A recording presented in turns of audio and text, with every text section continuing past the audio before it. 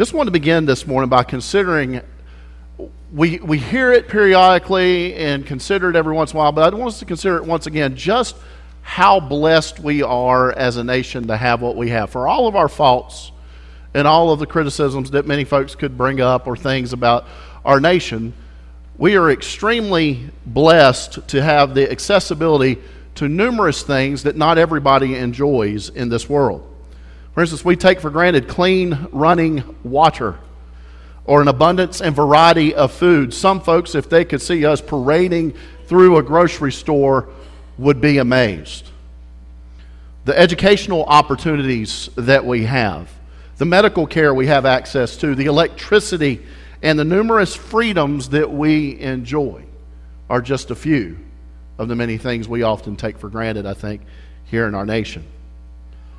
Yet if any one or more of these were suddenly taken away from us, and that is not as far-fetched as it may sound, think about how our lives would suddenly be transformed or even crippled as a result. Just one of them. We'd be wise to heed the counsel of Lebanese-born financier and philanthropist Ziad Abdel Noor. He said, "Learn to appreciate what you have before time makes you appreciate what you had." Food for thought. Well, like food and water and so many things, Bibles are generally abundant and easily accessible for Christians here in America for the most part. And with that in mind, I just want to do a quick survey, just in light of it being Gideon Sunday. How many of us have ever received a Gideon's New Testament or a Gideon's Bible? Raise your hand. That's pretty good accessibility right there. How many of you have ever seen one in a hotel room? How many of us here own a Bible? Y'all look very enthusiastic. All right, here's a question. Let's see. How many of us own more than one Bible? That was enthusiastic right there. Okay. How many of us can access the Bible through an app or online? Of course, most of us can. And I could keep going on and on and on about the numerous opportunities of access to the Scriptures that we enjoy. You see, at this time, in this place, we enjoy an accessibility to the Bible that people from previous time periods and many in places around the world today would consider to be unimaginable. They can't relate to it. The Bible is mass-produced and available to us in many formats, not just in print. Most of us are fortunate enough to have the education to read the Bible, but we also have it translated in more than one version or translation that we can go and pick and choose from.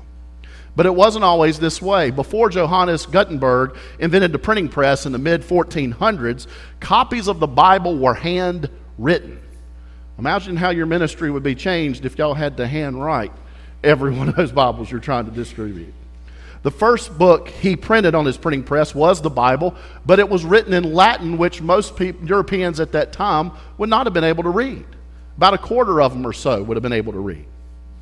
And I like what I came across where blogger Shaloa Baker, who had taken a trip to Germany, she went to where a museum on Gutenberg was, and also to Martin Luther's place at Wittenberg, where he nailed the 95 Theses on the door. And she just made a few observations that I think put a lot of this into light for us, and I will just want to quote what she came away with. She said, "Before Gutenberg, it took 3 years to hand copy the Bible." 3 years. Gutenberg only printed 150 Bibles. Only 48 remain today, by the way. It took one day to make one page, to set it. Now, I want to step out of her observation here. That's hard for us to imagine, given that we're used to copy machines. Or we make corrections on our computer and then we whip it out of a printer just like that. One day, even then, one day to set one page. The Bibles he printed were 1,286 pages. So think about how long it would take just to print all those. You're talking over 3 years to print those copies. Then they had to be sent to artists to write their decorative printings around as they did back then, and then the books had to be bound. And they didn't have big machines to do that back then. So it would have taken over 3.5 years to produce copies of the pages of the whole Bible, not including the time it took the artists to do their painting and the designs, nor the time that it took to put the book together. But fortunately today is much more cost efficient and less labor intensive to produce mass copies of God's Word. But even though we have it in mass copies, it's important for us to keep in mind our Bibles are not just something we just need to casually throw around as any other book, because it is God's holy Word. And as much as we have it mass produced, according to Wycliffe Global Alliance 2018 statistics, there are at least 1.5 billion people around the world who do not have the entire Bible translated in their own language. Think about it, still 1.5 billion people. They might have portions of Scripture, might even have a New Testament, but they don't have the whole Bible.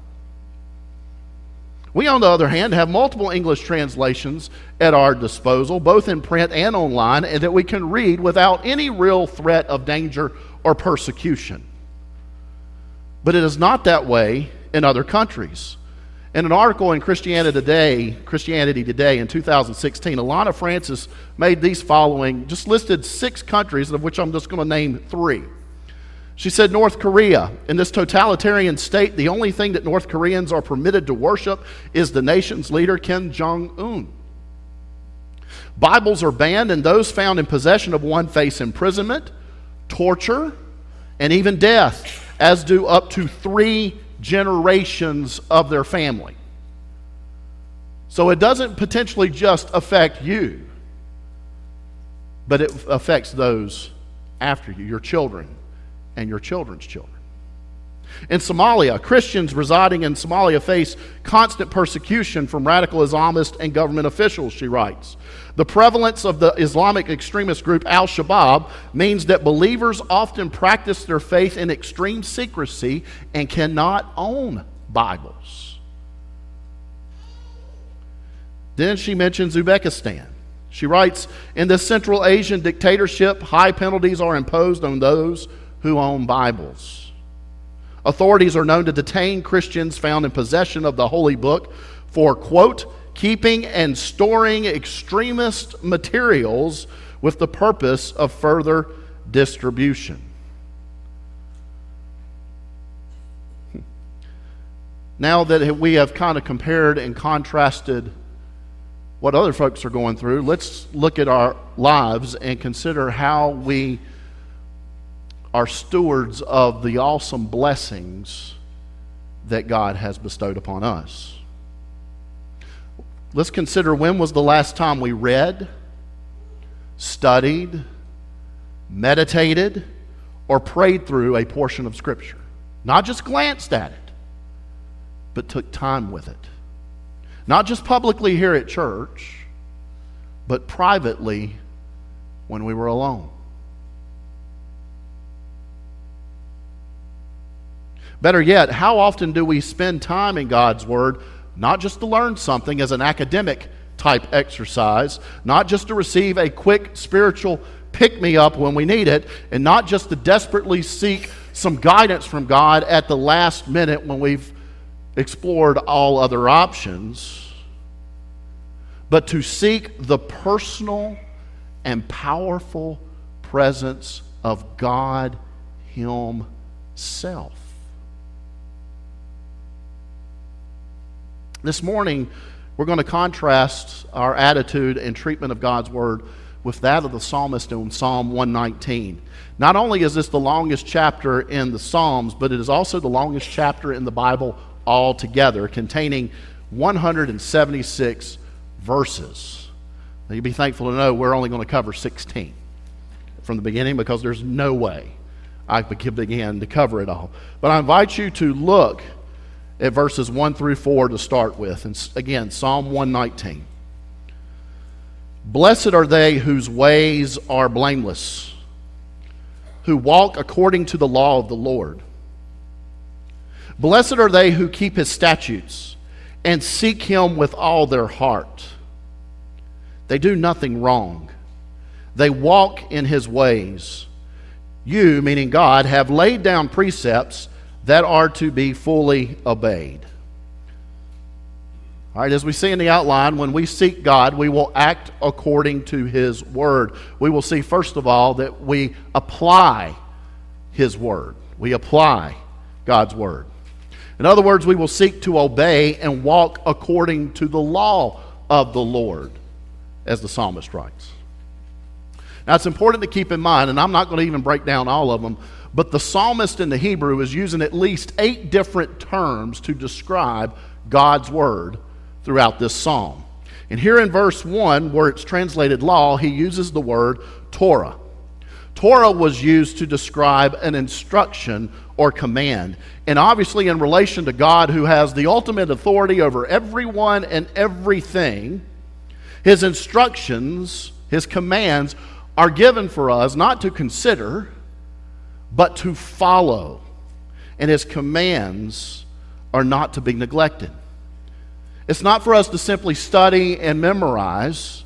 It is meant to be obeyed and applied. That's why James writes in James chapter 1, according to the New Living Translation, he says, don't just listen to God's word. You must do what it says. Otherwise, you are only fooling yourselves. For if you listen to the word and don't obey it, it is like glancing at your face in a mirror. You see yourself, walk away, and forget what you look like. But if you look carefully into the perfect law that sets you free, and if you do what it says and do not forget what you heard, then God will bless you for doing it. Indeed, that divine blessing is what the psalmist writes about again in verses 1 and 2. Notice, he says, blessed, that is, fortunate, happy are they whose ways are blameless, who walk according to the law of the Lord. Blessed, fortunate, happy are they who keep his statutes and seek him with all their heart.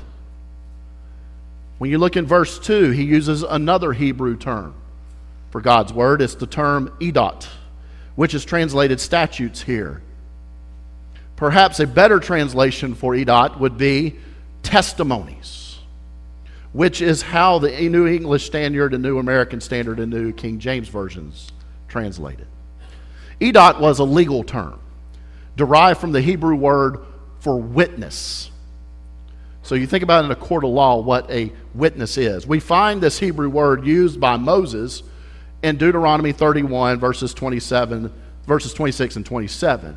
And it's there we read that the book of the law was placed beside the Ark of the Covenant in the tabernacle to serve as a witness against the Israelites' sin and rebellion, which result in divine cursing.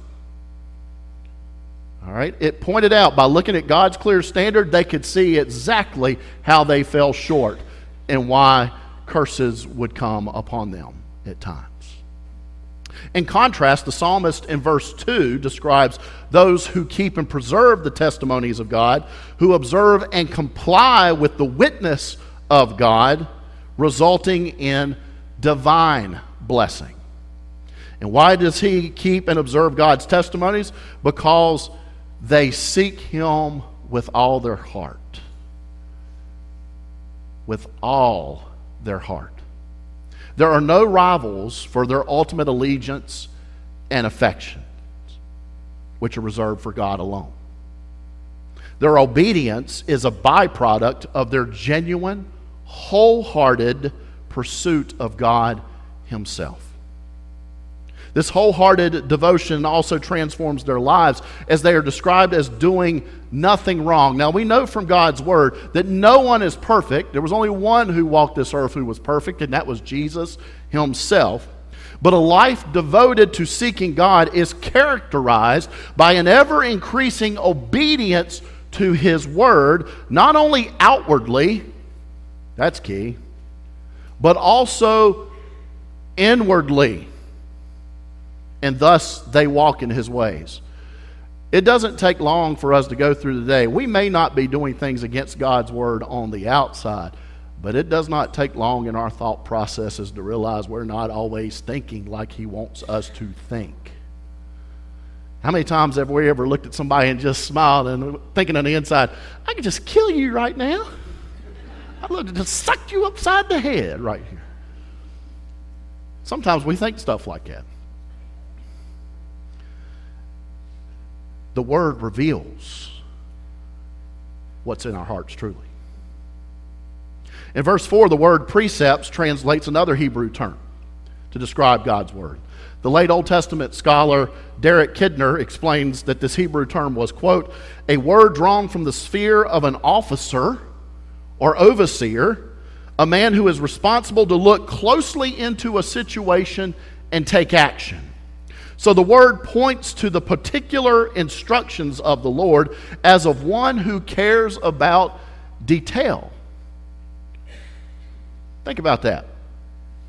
I immediately heard that if it's applying to military terms.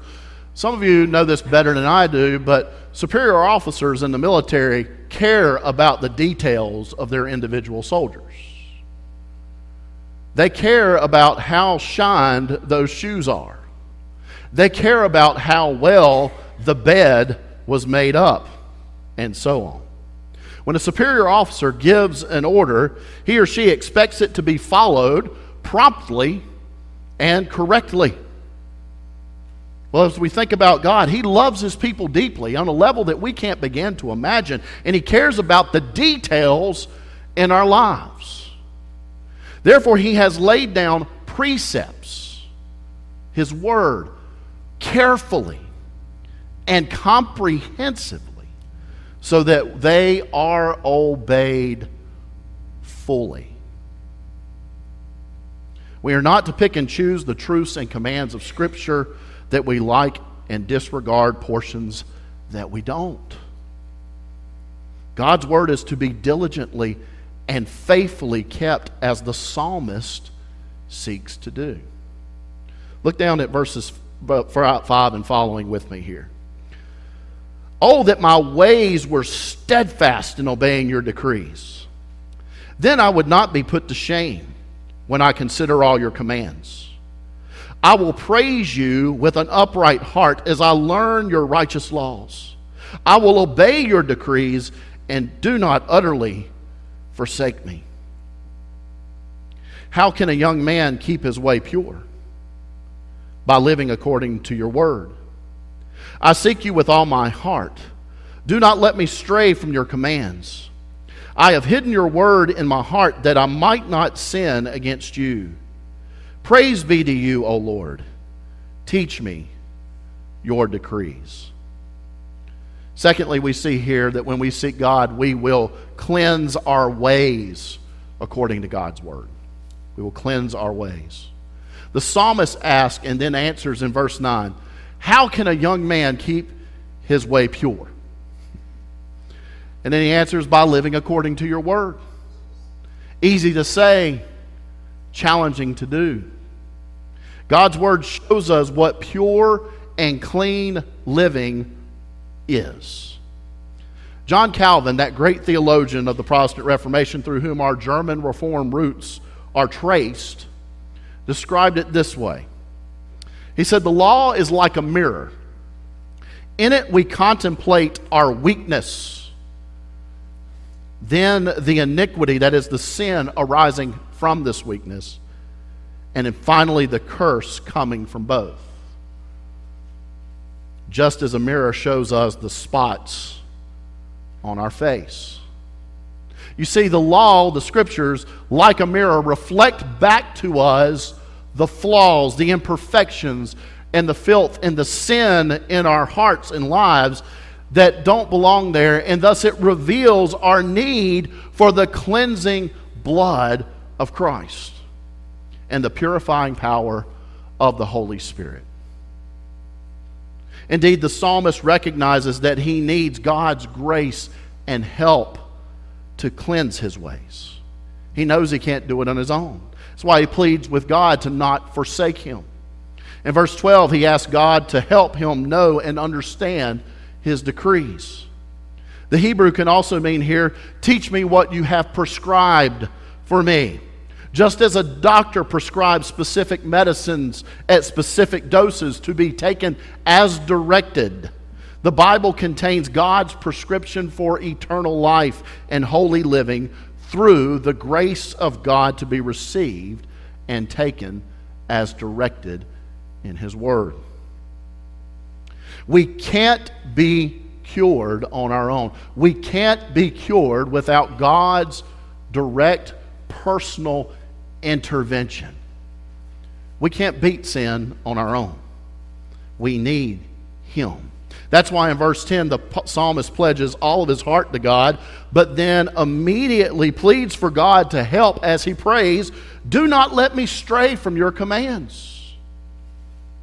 The key to allowing God's cleansing power to clean up our ways is by allowing Him to work not just superficially on the outside, but supernaturally from the inside out.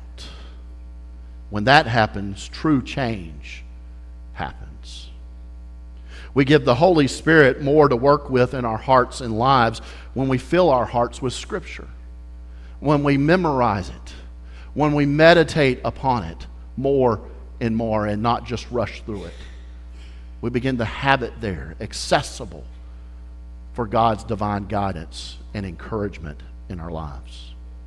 That's why the psalmist affirms to God in verse 11, "I have hidden your word in my heart that I might not sin against you." If we don't know God's word, we don't know how short we fall. It's in God's word which we receive truth and grace. And then finally we read, beginning in verse 13. "With my lips I recount all the laws that come from your mouth. I rejoice in following your statutes as one rejoices in great riches. I meditate on your precepts and consider your ways. I delight in your decrees. I will not neglect your word." Thirdly, when we seek God, we will treasure God's word. Treasure His word. In verse 14, the psalmist proclaims that he rejoices in following God's statutes as one who rejoices in great riches. Now, quick survey again. I'm going to ask this. I'm going to ask for a show of hands. How many of us can really say, we would get more excited about obeying God this afternoon than we would if we went home and discovered we had won $10 billion? Show of hands. How many of you want to? I don't know if I can raise my hand. Do you understand what he's saying? With the perspective of the psalmist, following his decrees brings him a deeper, more lasting joy. Today he might say it this way: obeying God's word brings me as much contentment and satisfaction as most people find in winning the lottery. See how people get excited when they win small stuff? Let alone the big stuff. Theologian and author Dr. Tim Keller encourages this. He says, we should see amazing riches in the Word and meditate on it long and hard. We ought to work the truths of Scripture into our affections until they shape our loves, hopes, and imagination. In his book, The Wonder of the Word of God, the late pastor and author Robert Sumner tells the story about a Kansas City man who was a fairly new Christian who was severely injured during an explosion. Not only did he lose both of his hands and his vision, but his face was severely damaged and disfigured. Being a new Christian, the man was discouraged by the fact that he could no longer see to read his Bible. Having no hands, he didn't even have the fingertips to feel if he wanted to read through the Braille print. But then one day he heard about an English woman who used her lips to read Braille. And so he got excited, and filled with hope, he managed to get some copies of the books of the Bible written in Braille. But to his disappointment, when he went to press his lips to the page and feel the Braille, he discovered that the nerve endings in his lips had been largely ruined. But then one day, as he was given another shot, as he put his mouth to that page in an attempt to feel the Braille characters once again, his tongue just happened to glance some of them. And he noticed that he was able to feel them. It was then that he began to use his tongue to read the Bible. And by the time Sumner had written his book, this man had already read the Bible from cover to cover 4 times. Do we get that same joy from God's Word? Would we have been willing to even invest that just so we could read it and digest it, and to let it transform our hearts and thus transform our lives? The Bible is a treasure trove of many gems that remain hidden to those who don't explore and look for them. There is so much in there that is rich for life, not just here on earth, but for all of eternity. And it is there just for the digging, if we're willing just to simply pick up the shovel and dig it out of there. But that choice is ours. Let us pray. Father God, our prayer is simply that verse 16 of what we just read would become a reality in our lives, that we delight in your decrees, and that we will not neglect your word with which you have blessed us. In Christ's name we pray. Amen.